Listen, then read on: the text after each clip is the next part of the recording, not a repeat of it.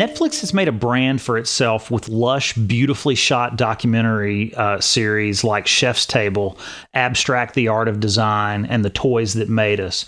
But this year's documentary slate takes on a more activist tone, with Errol Morris's Wormwood about a possible CIA murder and cover-up in the 1950s, and Dirty Money about corruption in business coming next week, and Flint Town about the Flint, Michigan water crisis coming in March. And Rotten, a new 6-episode series just out, looks into the honey, peanut, garlic, chicken, milk, and cod businesses. Netflix documents instances of fraud and theft that have shown many blind spots in food safety regulation. Politico reporter Christine Hawley, who put 2 corrupt bankers in prison as a New York Times reporter, was the lead investigator on the Rotten series and now covers the food business for Politico. Tell me what happened in the UK that resulted in the owner of an Indian restaurant going to prison. Yes, what's fascinating about the peanut episode is that in the United States, if an individual, a restaurant owner, knowingly contaminates food with peanuts and gives it to someone with an allergy, it's not necessarily considered a crime. So we actually looked in an early domestic case of a family who ordered like a grilled cheese sandwich from Panera, and someone from Panera put peanut butter on it, and the child ended up in the hospital, et cetera, and you couldn't file a police report in the United States. Switch over to England, there's a restaurant owner there who actually owned a chain of very successful Indian restaurants, and he knowingly replaced peanut powder with what should have been almond powder and put it in his chicken tikka masala. And a college student nearly died. And then a man who was trained as a chef died from what would have been like less than a spoonful. So it's fascinating. He was convicted, and you're always cautious when you're covering crime, like especially in England right now with kind of a post-Brexit world. Was there any kind of discrimination against him? That's something that we looked into. But this was really an open and shut case of someone who knowingly continued to put peanuts in his food, even though he had been warned, even though a woman nearly died and then another man died, and he was convicted and went to prison for that. Why did he keep doing this? Just because peanuts are cheaper, and it just never got through his head that it could result in him being in serious trouble? Peanuts are cheaper, and he had a lot of expenses. He was paying private school. He was, incredibly extended. That was something that also came up in that trial. So he just kind of kept doing it, even though he had been warned. The other thing is in the UK, we found that like takeout boxes have very clear labels. So they had the receipt from the order that said peanut allergy. If you purchased takeout food now, there would be a big label on top that would say, this product does not contain peanuts. So it's much more cut and dry there than it is here. You get into the allergen aspects of peanuts a little bit in the second half of that episode. Why is it that peanuts drive such a violent reaction versus a lot of other allergens? I mean, it's like a really violent reaction, and more people are allergic to peanuts than, a lot of these other things like shellfish or other kinds of nuts. That's a great question, and we talked to some of the top scientists in the nation and the world on this, and we don't have great answers. The science is so new that I can't really tell you why it would be so much more extreme with peanuts than other allergy groups. The treatment that they've come up with is one of the doctors or epidemiologists, I'm not exactly sure what she was, that you talked to near the end of that episode, that they think that there's going to be a medicine of some sort. And I got the impression it was going to be almost like a virus treatment, like it was going to have little bits of peanut actually in it. Is that where the science is headed? One of the big things we found in the reporting is that the science right now really focuses on giving small doses of things that one is allergic to, so you can kind of build up a tolerance or a resistance to them. So yeah, I know in the film there was a quote that kind of referenced like a medicine, a solution, but a lot of what I've seen in the actual reporting is that you take a little bit of, whatever you're allergic to each day and build up your tolerance. Ming Tsai, who is a big name chef in Boston, is featured in that episode, and he did something really interesting for dealing with food allergies. We have on a Saturday night 15 allergen tables a night. I mean, a lot, enough that it could, if you didn't have a system, ruin your service. And now you ruin service for 85, 150 other people.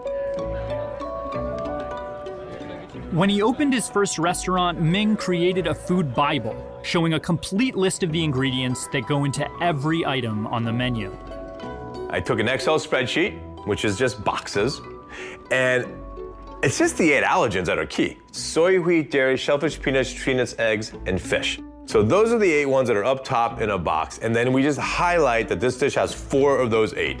So it's crystal clear when you open the book and you look at the beef and potatoes, there's 4 allergens, the common ones. I mean, literally, everyone thinks this is such a hard thing to do. It's just a spreadsheet. All right, Stephen, we got it. It's a shorty, severe shellfish allergy. You gotta use clean tongs, clean spoons. All right, here it is, you guys, fire. So the sous chef or me pulls a ticket. The waiter then will highlight it. I initial it. So we have a check and balance that I literally physically checked it. Even on a Saturday night, I have to check these because this is life and death. Okay, guys, we got a smashed cucumber-fired egg, soy, and gluten allergy. So no white soy. Yeah, Ming Tsai was incredible with what he's been doing to address it. And it's interesting, he, as you said, he's this very famous chef in Boston, but he also has a child with multiple food allergies and watched his son nearly die from being given a glass of milk by a babysitter. So he has set up binders that kind of identify every food and everything listed on his menu, so that if someone comes in and they say, I'd like to order X, the waitresses can immediately tell him, well, that has gluten, that has nuts, this is what you're exposing yourself to. And he's made it almost like an Excel spreadsheet. He's created them so that his kitchen staff can be responsive to that for anyone who comes in with an allergy. These 6 episodes, as far as I can remember, don't have many people that cross over from episode to episode. You don't necessarily need to know about one thing to understand what's going on in the next one. So they're fairly episodic and separate in that way. Is there something particular that you think is running through all of them that comes out more the more you watch? I think that the broader themes that one can draw from all 6 episodes, and you're absolutely right, they are very distinctive. There are no overlapping characters in any of them, is that we all need to start asking harder questions about what we eat and what's in our food. So that's kind of the broader take that you can have from this. And then also kind of looking at the conditions of many workers in the food industries. So yes, you don't have to watch them sequentially, but they all kind of as a whole and as a finished product, they're all there to help you think about what you eat, where it's coming from, and why and how we should ask more questions of the people who are producing and manufacturing our food. One thing that came through, I think, in all 6 episodes that struck me as a commonality is that in the food business, and probably in every business, if the regulatory structure allows gaps for companies to cut corners and save money, even at risk of health, they will cut those corners. Food is a great and rich area for criminals because you can make a lot of money, you can commit a lot of crime, and you're not going to serve a lot of prison time. So it's like their new frontier right now. So that's something to be very aware of. And part of it is, the government only has so many resources that they can devote to regulation. And so you really have to admit some industries are just, introducing self-regulation. A lot of honey companies with honey fraud are just regulating themselves and doing their own testing to make sure that their brands and their reputations are preserved. Well, I think the honey episode, it's episode 1 of the series, and probably for me, the most interesting of the 6 episodes. The fraud that's at the center of that episode is really kind of complicated and pretty amazing that they were able to pull off. You've got this honey that's in China that was being faked like it was from Malaysia and imported to the United States, and then it was fraudulently tested in Germany. And it was this huge international conspiracy. How long did that go on, and how did the federal regulators come to figure it out? There were 2 cases, and so that went on for quite a few years. And there are still fugitives to this day who are they're outstanding fugitives. One we feature in the film, Thomas Garkman, who's in Germany, and there are also fugitives in China. The other thing that we point out is, yes, you had tremendous amount of resources devoted to addressing and kind of eradicating fraud in the honey industries, and they made tremendous progress. But honey thieves are very smart, and they're always kind of one step ahead of all of us. So we can't assume that the fraud is just gone, because there's a lot of money to be made in honey. We as Americans consume tremendous amounts of honey, and we don't make enough because so many of our bees are dying. So we want the honey, we want it to come from somewhere. And that's where the criminals know that and know how to capitalize on that. By the late 90s, Chinese beekeepers had close to 7 million hives, a gigantic number by any reckoning. Between the huge hive count and adulteration by some producers with rice syrup, the Chinese honey industry created a massive surplus. This overflow was then sold to the world's hungriest honey importer, the US.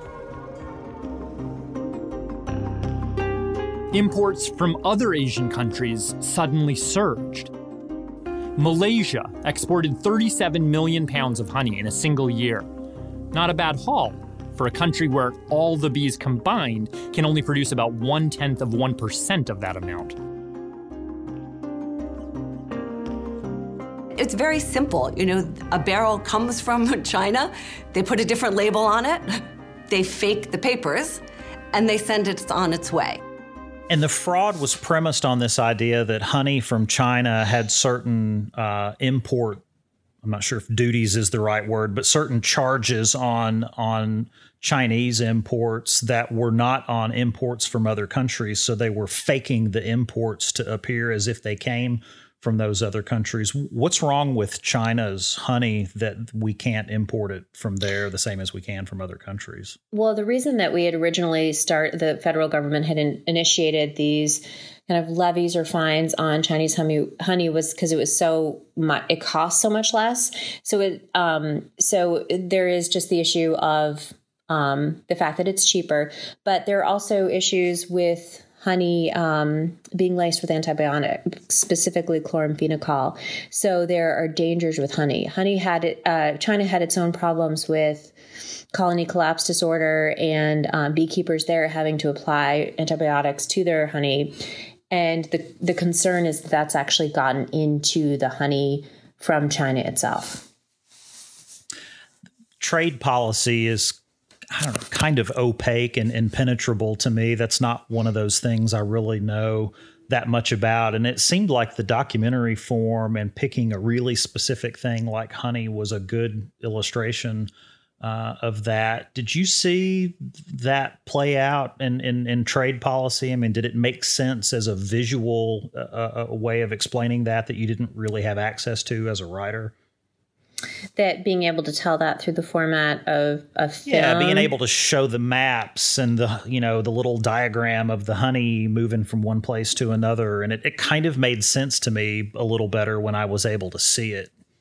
Yes, I mean, I agree with you. By doing that in a visual medium versus like a print medium, it makes you really think and understand the fraud in a different way. Because you're trying, like you said, you're trying to show it through maps and visuals than if I were writing an article for the New York Times about it.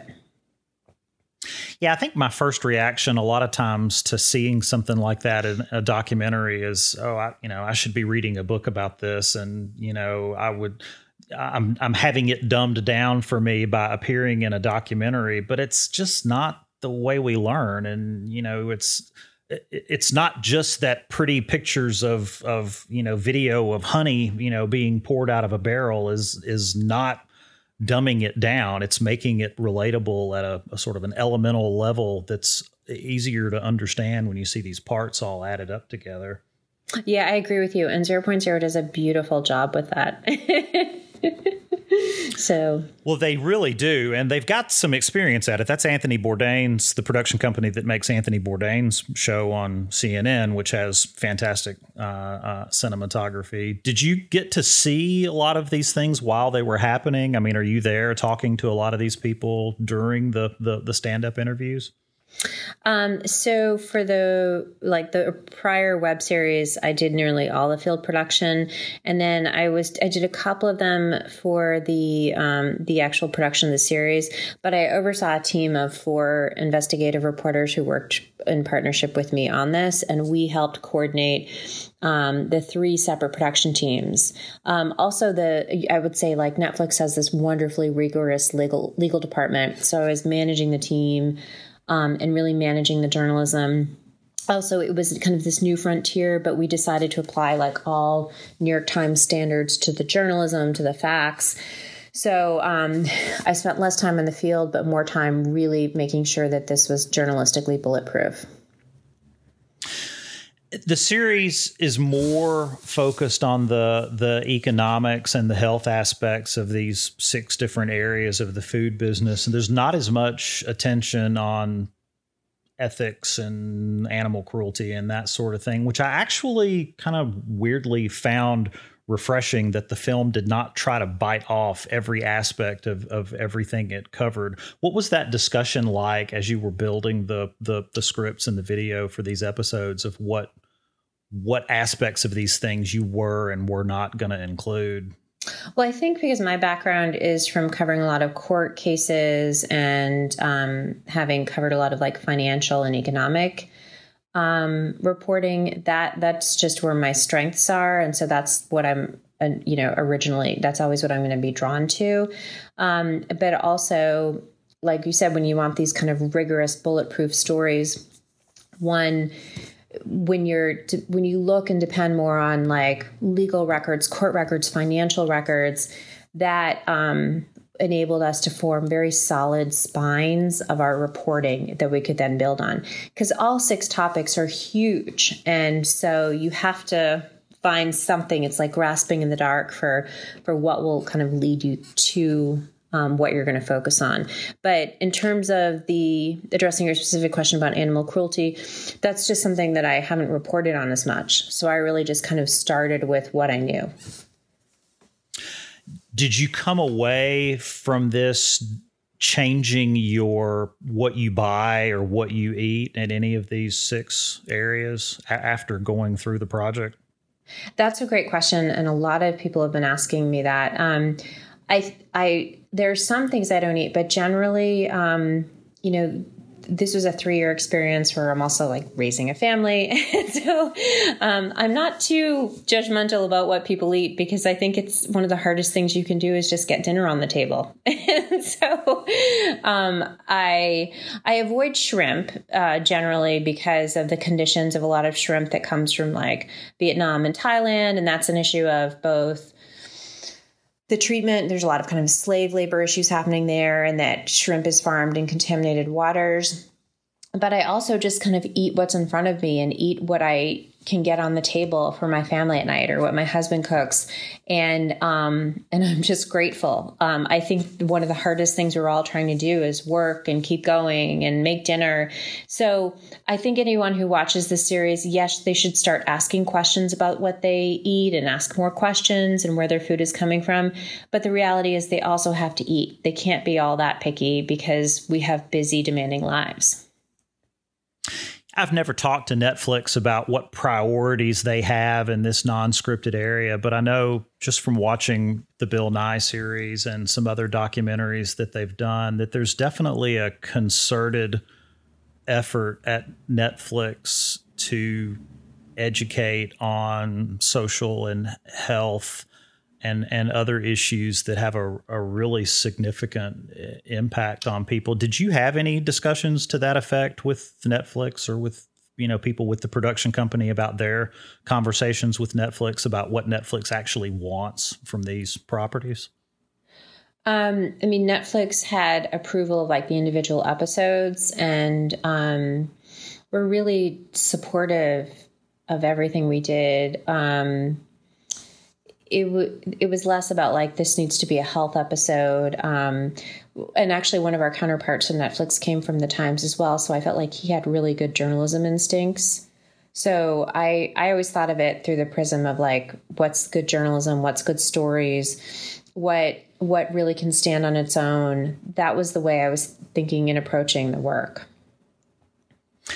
And on the output side, I mean, Netflix has got a big platform. They've got 110 or so million worldwide subscribers. And so something like this can get a big audience. Does that make you feel any differently about producing something that has got an opportunity to get such a big audience versus something? I think a lot of what you write for Politico is in their subscription-based part, where it's a very micro, very interested audience that you're writing for. I know there's such different experiences, but I'm really enjoying both of them. You know, having worked for like big newspapers, I mean, it is a gift right now to be a journalist and get to work for Netflix. Prior to working on this project, I covered newspapers and the magazine industries for the New York Times. So I wrote a lot of stories about layoffs, declines, you know, lack of resources in investigative journalism. We also know what kind of journalism is going through right now. So, so to kind of best answer your question,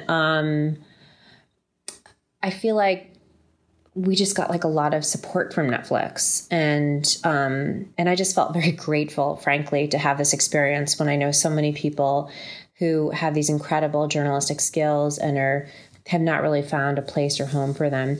The audience, it's humbling to work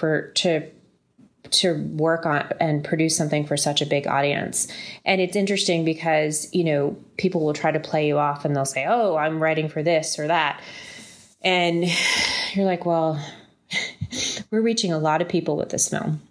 So that's interesting. Also, Politico has been this wonderful counterpoint because right now I'm writing for a lot of industry and I'm learning so much.